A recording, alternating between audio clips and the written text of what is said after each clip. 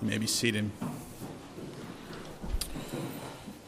I invite you to turn again in your copy of God's Word to our New Testament preaching passage this morning. You can find it on page 823 of the Pew Bible in the rack in front of you.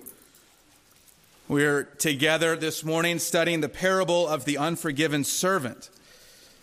Sometimes I feel that I can be too committed to preaching series and always preaching the next text. And occasionally there are events in the life of the church or the church calendar that will pause in preaching series. But when God gives you a text this good for Easter, I would be a fool not to preach it.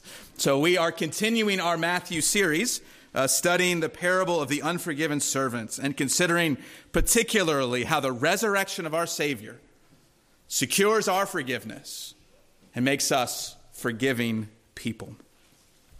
Matthew 18, beginning at verse 21. Then Peter came up and said to him, "Lord, how often will my brother sin against me and I forgive him? As many as 7 times?" Jesus said to him, "I do not say to you 7 times, but 77 times. Therefore, the kingdom of heaven may be compared to a king who wished to settle accounts with his servants.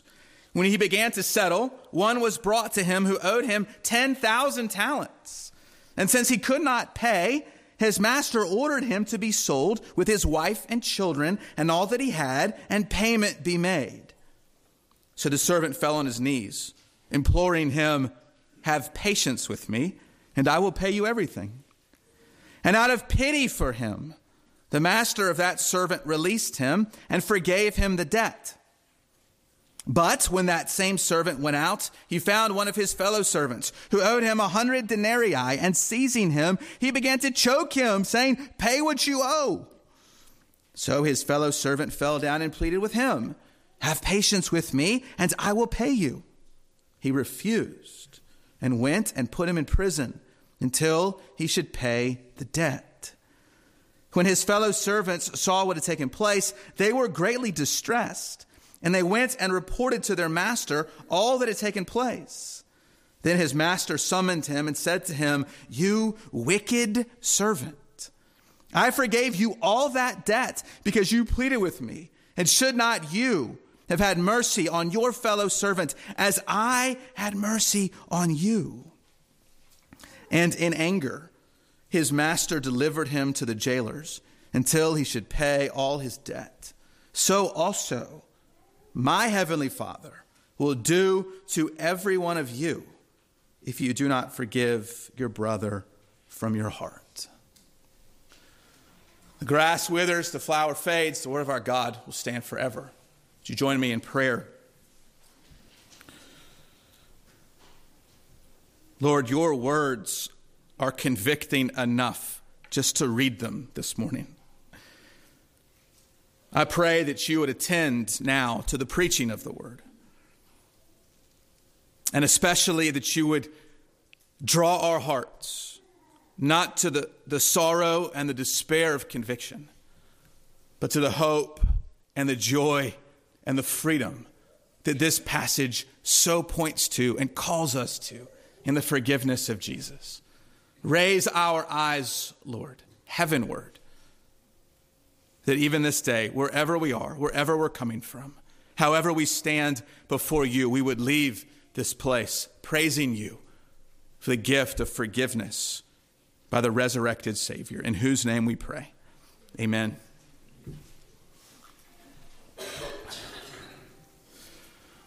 I grew up in a home that was obsessed with basketball. Basketball, everything. It occupied all of our time, and so you would not be surprised that my greatest goal as a young child was to dunk a basketball, right? Anybody can shoot it, anybody can lay it up, but I wanted to get all the way right to the rim and dunk it home and hang on the rim, right? Like a crazy man. But I couldn't do it. I was 2 years old, I was 3 years old, I was 4 years old, so I got the next best thing, right? My dad. Dad, can you pick me up so I can dunk it? And he does. Dad, pick me up again so I can dunk it again. And I loved my dad picking me up. I could do the impossible. I could soar way higher than any other kid and hang on the rim and dunk and be the champion in my little backyard by the power of my dad, right? It's a favor I have returned often to my own children on our basketball hoop in the backyard. In that moment, as a child, I could accomplish the impossible. I could rise on heights never achieved by a child, all by the power of my dad, right? I could accomplish the impossible by the power of my father. I want to show you in our text this morning something impossible. Much more impossible than a 3-year-old dunking a basketball in a 10-foot goal, right? I want to show you something that you can't do on your own. I want to show you something you can never achieve except by the power of your Father, and that by His grace and by His power, you can do something impossible. So much cooler than dunking a basketball. What is it?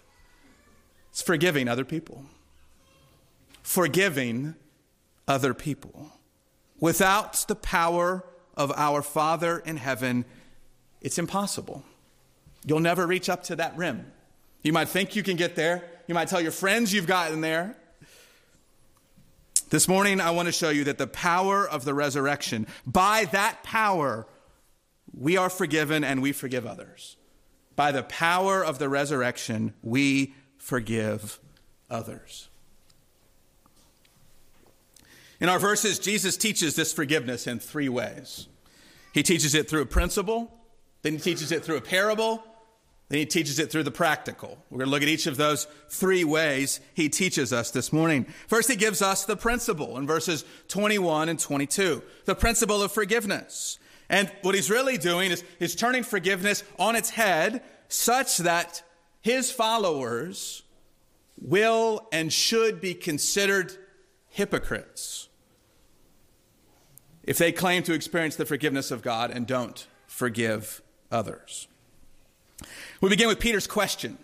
Peter, our ringleader of the disciples, the guy who puts his foot in his mouth more than anyone else. He comes to Jesus asking how often, when our brother sins against us, should we forgive him? You'll remember this is where we've been the last 2 weeks in Matthew 18. What's it like in the church? What's it like living with other people who are sinners?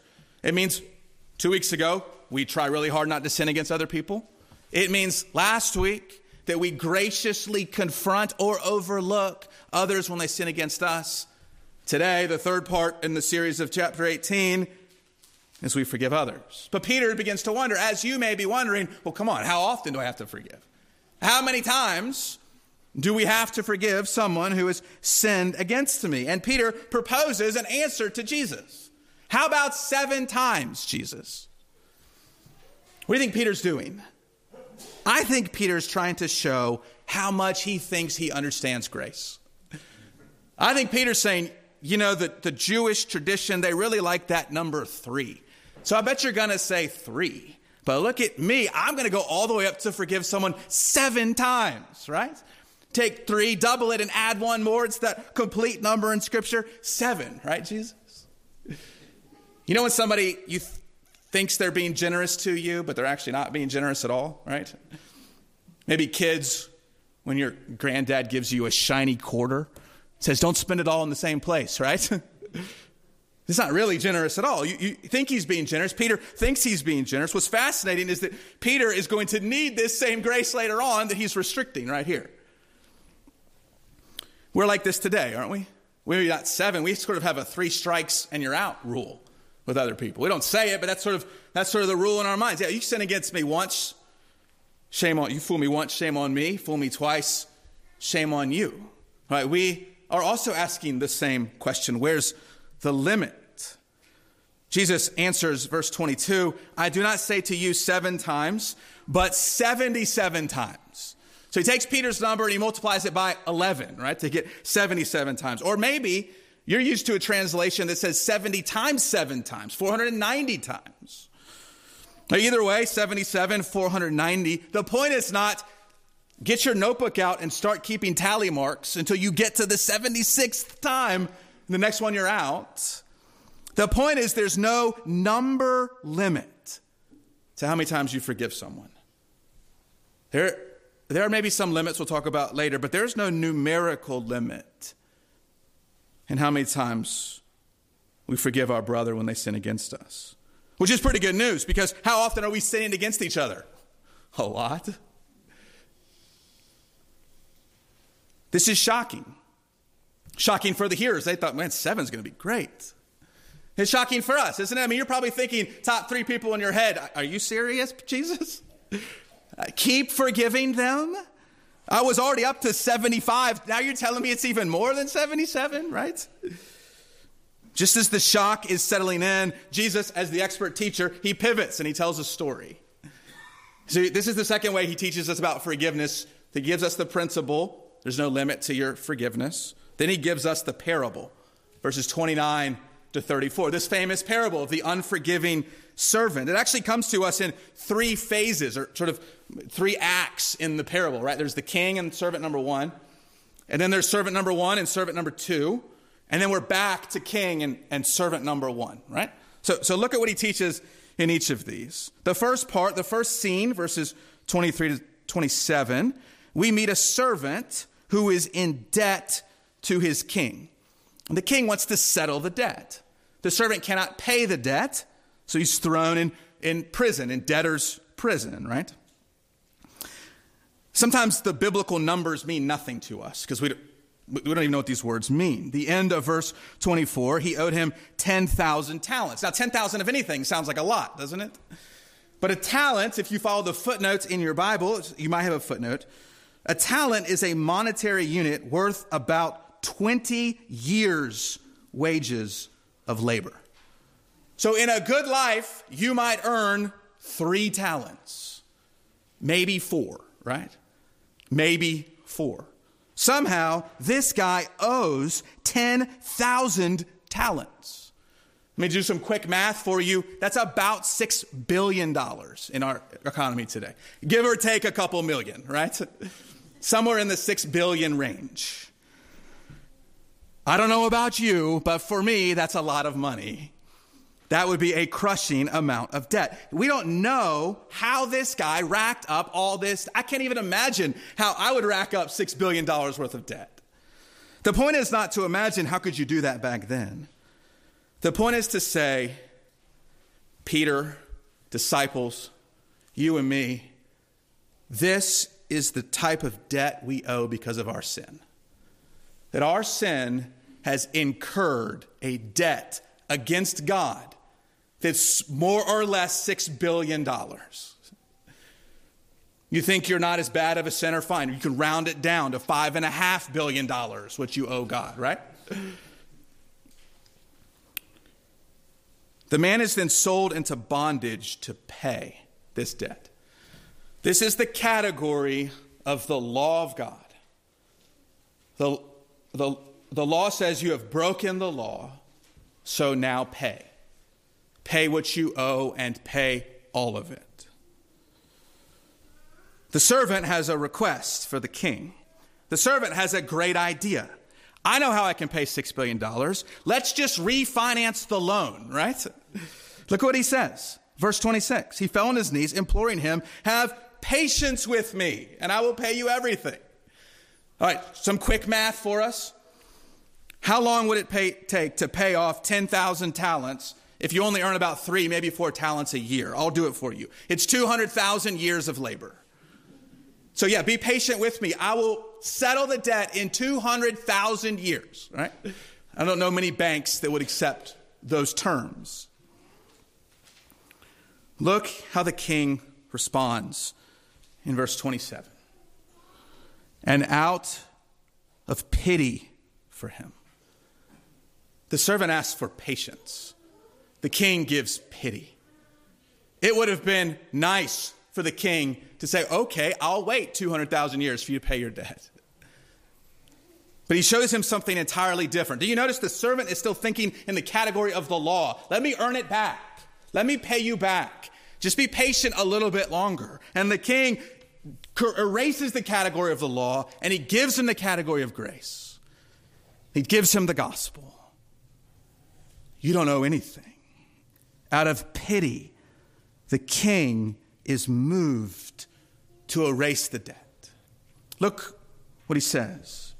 The master of that servant released him and forgave him the debt. This is probably one of the best images we have in Scripture of forgiveness. It is the canceling of a debt. It is the erasing of a debt.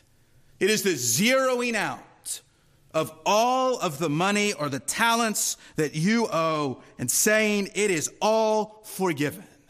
You now owe nothing. But he doesn't just forgive him. You know what else he does? He's still in prison. So he forgives him and lets him out of debtor's prison. He releases him. The payment is accepted. This is the message of the resurrection for us, that the payment has been accepted. Paul says in Romans chapter 5, verse 25, that Jesus was raised for our justification. He was raised, an event in the past, so that we might know that we are fully and finally forgiven and covered, and the debt is erased.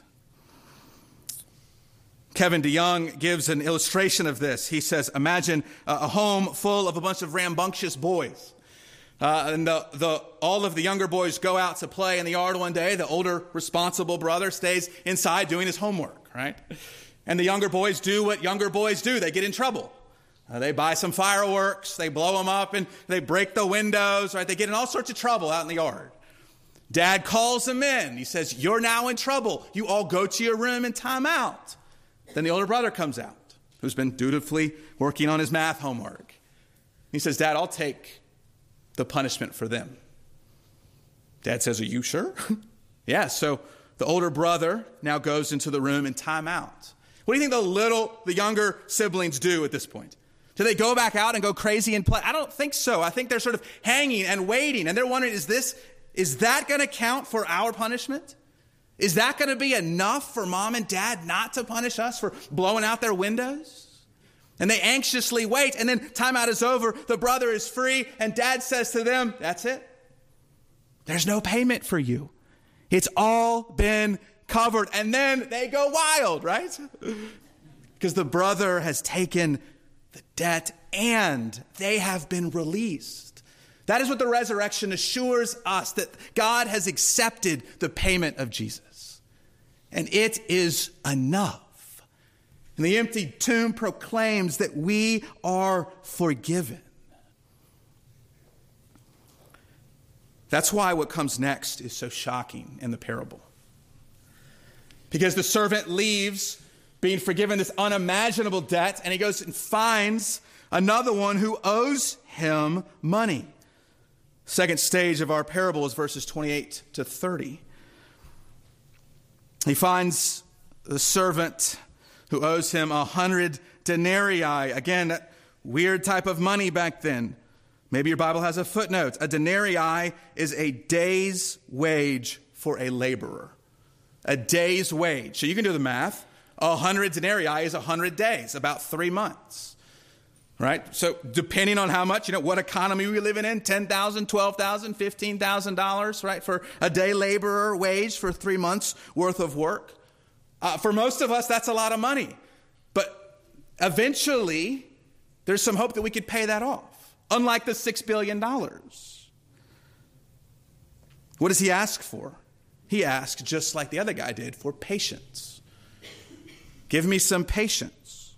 The other guy can't even give him patience. Verse 30, he refused and went and put him in prison until he should pay the debt. Here's why this is so galling for us. He should be in prison because of the law, and he is freed according to the gospel. And now he goes forth, and instead of giving out grace and the gospel to those around us, he gives them the law. You see that? He receives grace and he gives law. And it's terrifying for us to see this because it reminds us of ourselves.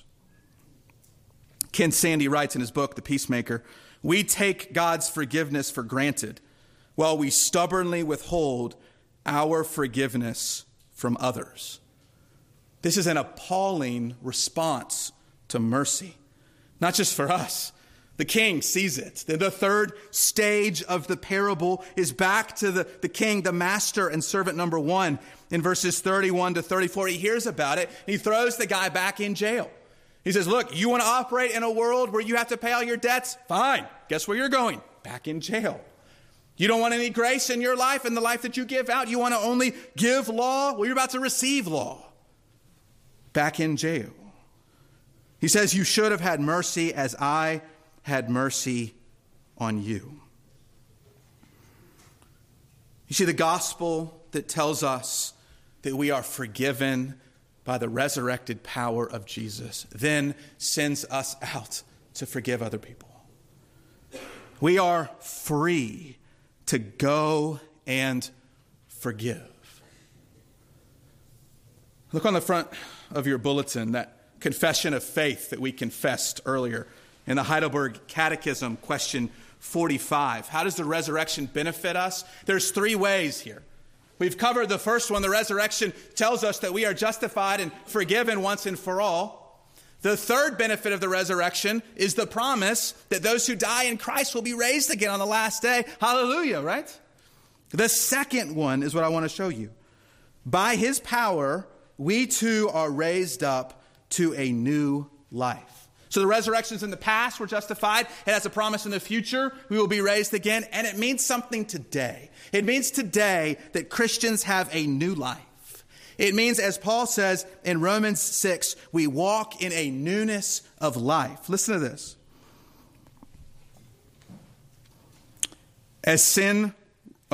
Wrong verse. God made the sinners righteous in order that we might walk in a newness of life. What does that newness of life look like? How is that newness of life secured for us? The resurrection. Just as Christ was raised from the dead by the glory of the Father, we too might walk in newness of life. The old man, the old person within us, the one not trusting in Jesus, cannot forgive. Because she doesn't know forgiveness. Because he doesn't know forgiveness. But those who know the forgiveness of God, those whose debt has been erased, now cannot help but forgive. We can only forgive others. Jesus drives the point home in that final ending verse where he gives us the practical application, our third heading, the practical. He says, so also my heavenly Father will do to every one of you.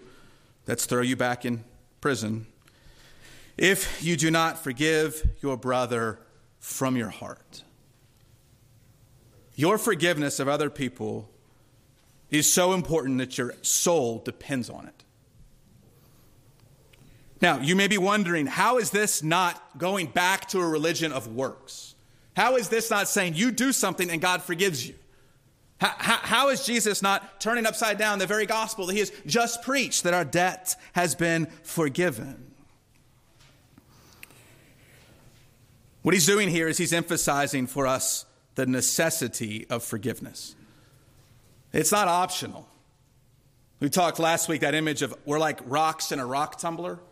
Sharp edges, bumping up against each other, offending each other, hurting each other. In that rock tumbler that is the church and the body of Christ, forgiveness is not optional. It is required. It is a necessity. And yet we don't earn God's forgiveness. The debt we owe is too big. We can't pay back $6 billion. There's nothing we do to earn the forgiveness. But our willingness to forgive other people demonstrates the truth that we have been forgiven. Our willingness to forgive other people, it demonstrates that we have been forgiven. Look, if we think we have received grace, but our life is marked by law, I'll only forgive you if you do this, only forgive you if you do that, only forgive you this many times, only if it helps me out. If our life is marked by law, then guess what we know between us and God? Law. But if our life is marked by grace, it testifies that we are a people who have alone received the grace of God. that we alone have had that debt wiped away. And we testify to knowing forgiveness by extending that same forgiveness to others. Notice those final three words in the section. Just when you think you can get away with telling someone just with words you forgive them, Jesus closes up with, forgive them from your heart. Man, he knows us, doesn't he? He knows that we're good with using words that can cover for what's really in our hearts. Why must we forgive our brother from our heart? Because that's how God forgives us. Think if God's forgiveness of you was only his words, and he just kept keeping distance from you, and he kept turning a cold shoulder to you, and he kept sort of ignoring or avoiding. He forgives you, but he doesn't want anything to do with you. That's not from God's heart. That's not how he forgives us. The Bible promises he has removed our transgressions as far as from us as the east is from the west. We read in Isaiah 43, he says, I will not remember your sins. God knows everything. And yet God chooses that he will not remember the sins of his repentant children. You imagine that? I mean, you stand before God wherever you are this morning, either saying, just give me some time, I'll pay back the debt, or rejoicing in the freedom of the pity and the mercy of God. What would keep you from rejecting the free offer of having every one of your debts erased? And that God would say, I know who you are, but I choose to see you not in your filthy rags of your own sin, but through the perfect righteousness of Christ. So the God who knows everything can say, I remember your sins no more. Because he forgives from the heart. So how do we forgive others? From the heart. That means it's not a feeling. It's not we forgive others when we feel like it or when our feelings change towards them. This is telling us that forgiveness is first and foremost a choice. It is a decision to release someone from debt. It is a decision to wipe away the debt. It is a decision to take every last penny that they owe and say, you owe me nothing.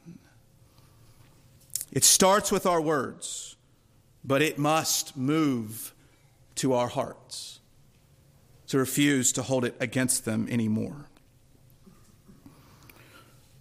Now, I imagine you're thinking to yourself, but what about this? But what about that situation? What if they don't ask for forgiveness? What if the cost of forgiveness is too much for me to bear? What if I'm trying to forgive them, but I just can't do it? I don't have time to answer all of those questions. But let's think a broad principle here in this forgiveness is that there is a difference between forgiving and restoring. There is a difference between forgiveness and restoration. I'm going to go out on a limb, but I don't think the king here, as soon as he canceled the debt, said to the guy, can I loan you another $6 billion? Right? No, I don't think so. Why? Because though we always forgive, and as the people of God, we do the impossible, and we forgive from the heart, and we stand ready to restore, restoration takes time. And restoration can take a lot of time, depending on how serious the offense is. In time, trust can be rebuilt. In time, the one who has been hurt can be healed. In time, the offender who's asked for repentance can show fruit of repentance, can live according to their words. So it's not just from the mouth, it's from their lives as well. And I will tell you that I know to be true, I've heard the testimonies that even those who have received the deepest and most heinous of offenses can know and experience the healing power of the Holy Spirit. That God over time can work miracles in brokenhearted people. That God over time can heal and put back together that which seemingly has been destroyed. And those hard memories that you think, I'm never going to go to bed without remembering that thing again. that runs through your mind. Over time, you only think of it every other night. And then you only think of it once a week. And then once a month. And when you think about it, what used to make you terrified or nauseous or anxious or angry, the sharp cut of those memories begins to dull bit by bit. God is not commanding us to do the impossible and then leaving us to ourselves. He gives us the consoling and comforting Holy Spirit. He knows our frame. He knows that we are dust. He knows our pain. He knows our sorrows. He does not break us as bruised reeds. He does not snuff out our faintly burning wick. He walks in patience and kindness and pity with us. And sometimes in a fallen world, full restoration won't even happen this side of glory. Doesn't mean God can't do it. Sometimes he won't. So how do we forgive other people? How do we do this? Especially when we can't. Let me give you one final verse before we're done to remember, and that is from the book of Colossians. Colossians chapter 3, beginning at verse 5. Paul says to the church, "Put to death, therefore, what is earthly in you." So put to death the old man, the old woman. Put on then, verse 12, as God's chosen ones, holy and beloved, compassionate hearts, kindness, humility, meekness, and patience, bearing with one another. And if one has a complaint against another, forgiving each other. As the Lord has forgiven you, so you also must forgive others. If you can't forgive someone, let me give you a first step to begin with, and that's the step of repentance. Repent yourself for any sin that you're harboring, for any bitterness in your own heart, for any refusal to take God's word on face value. Who is it that you're not forgiving? What is it that keeps you from forgiving them? How have you used the words, but it clearly hasn't yet come from your heart? Second, reflect on God's forgiveness. That's why he gives us this parable. Reflect on the forgiveness of God. Weigh on the scale $12,000 with $6 billion and see how much you have been forgiven. That God is not patient with you. He is merciful with you. He does not give you more time to make it right. He says no infinite amount of time can you ever work to make it right. But he forgives us. Even if you have to forgive someone else 77 times, it's not even close to the amount of times that God has forgiven you. And finally, request a change of heart. It's only by his resurrection power that we can do this. Ask God to change your heart. It's what he does. It's what he's good at. Repent, reflect, and request. I want you to imagine with me for a moment a world without forgiveness. Really, we might call it a world without resurrection. A world of death and vengeance. Well, that's the world after the fall. If we go back to Genesis chapter 3, right after the fall is Genesis chapter 4, and we get the first death. Cain kills Abel. Cain is cast out. He lives in rebellion from God. He creates a world in rebellion from God, a world of death, a world of man-centered life, a world without God, and it culminates in a man named Lamech. Lamech is Cain's great-great-great-great-grandson. And everything that Cain wanted, the revenge and the hatred, the world without grace, culminates in this man named Lamech. And here's what Lamech says. This is his poem he writes about his life. He says, "Listen to what I say. I have killed a man for wounding me, a young man for striking me. If Cain's revenge is sevenfold, then Lamech's is 77-fold. A world of vengeance culminates in revenging yourself 77 times. This is a hymn of revenge. You see now why that 77 number is so important. Because in a world of resurrection, in a world where death is defeated, in a world where we are forgiven and we are free to forgive others, it's not revenge 77 times, it's forgive 77 times. And the difference between those two worlds is the resurrection of Christ. I ask you this morning, on this day of resurrection, which song are you singing? Are you singing a hymn of revenge, or are you singing the song of grace?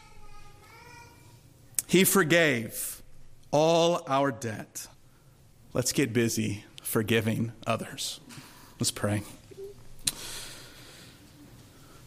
Father, even with this parable and even with this math and these numbers and the money and the debt, we still have no clue all that you have forgiven us for. All that must have been punished on the wrath of our Savior, all that must have been covered and dealt with, the sins that we know and mounting so much higher than that, are the sins that we are blissfully unaware of. That our debt is this unimaginable, and yet, in your perfect timing, in your economy, one man on one cross took it all. And we praise you and we rejoice that his blood is enough. His blood pays it all, and it covers our sin. And when we doubt, we have but to look at the empty tomb and know that it has been accepted and we are free. Set us free, O God. Set us free ourselves as we deal with sins that are unforgiven. Give us freedom in you to believe the promises of the gospel despite how much we have sinned. And God, make us a forgiving people. Give us joy to set others free with that same freedom that we know. Lord, I know there are those this morning who are under the crushing weight of what others have done against them. And we pray, O Lord, for your healing power in their hearts and their lives. Move them by your spirit of forgiveness. Wash them with the cleansing blood of the cross, that they might first be restored to you in your grace and move in time to restoration with one another. We praise you, O God, for the empty tomb and what it promises us today. In Jesus' name.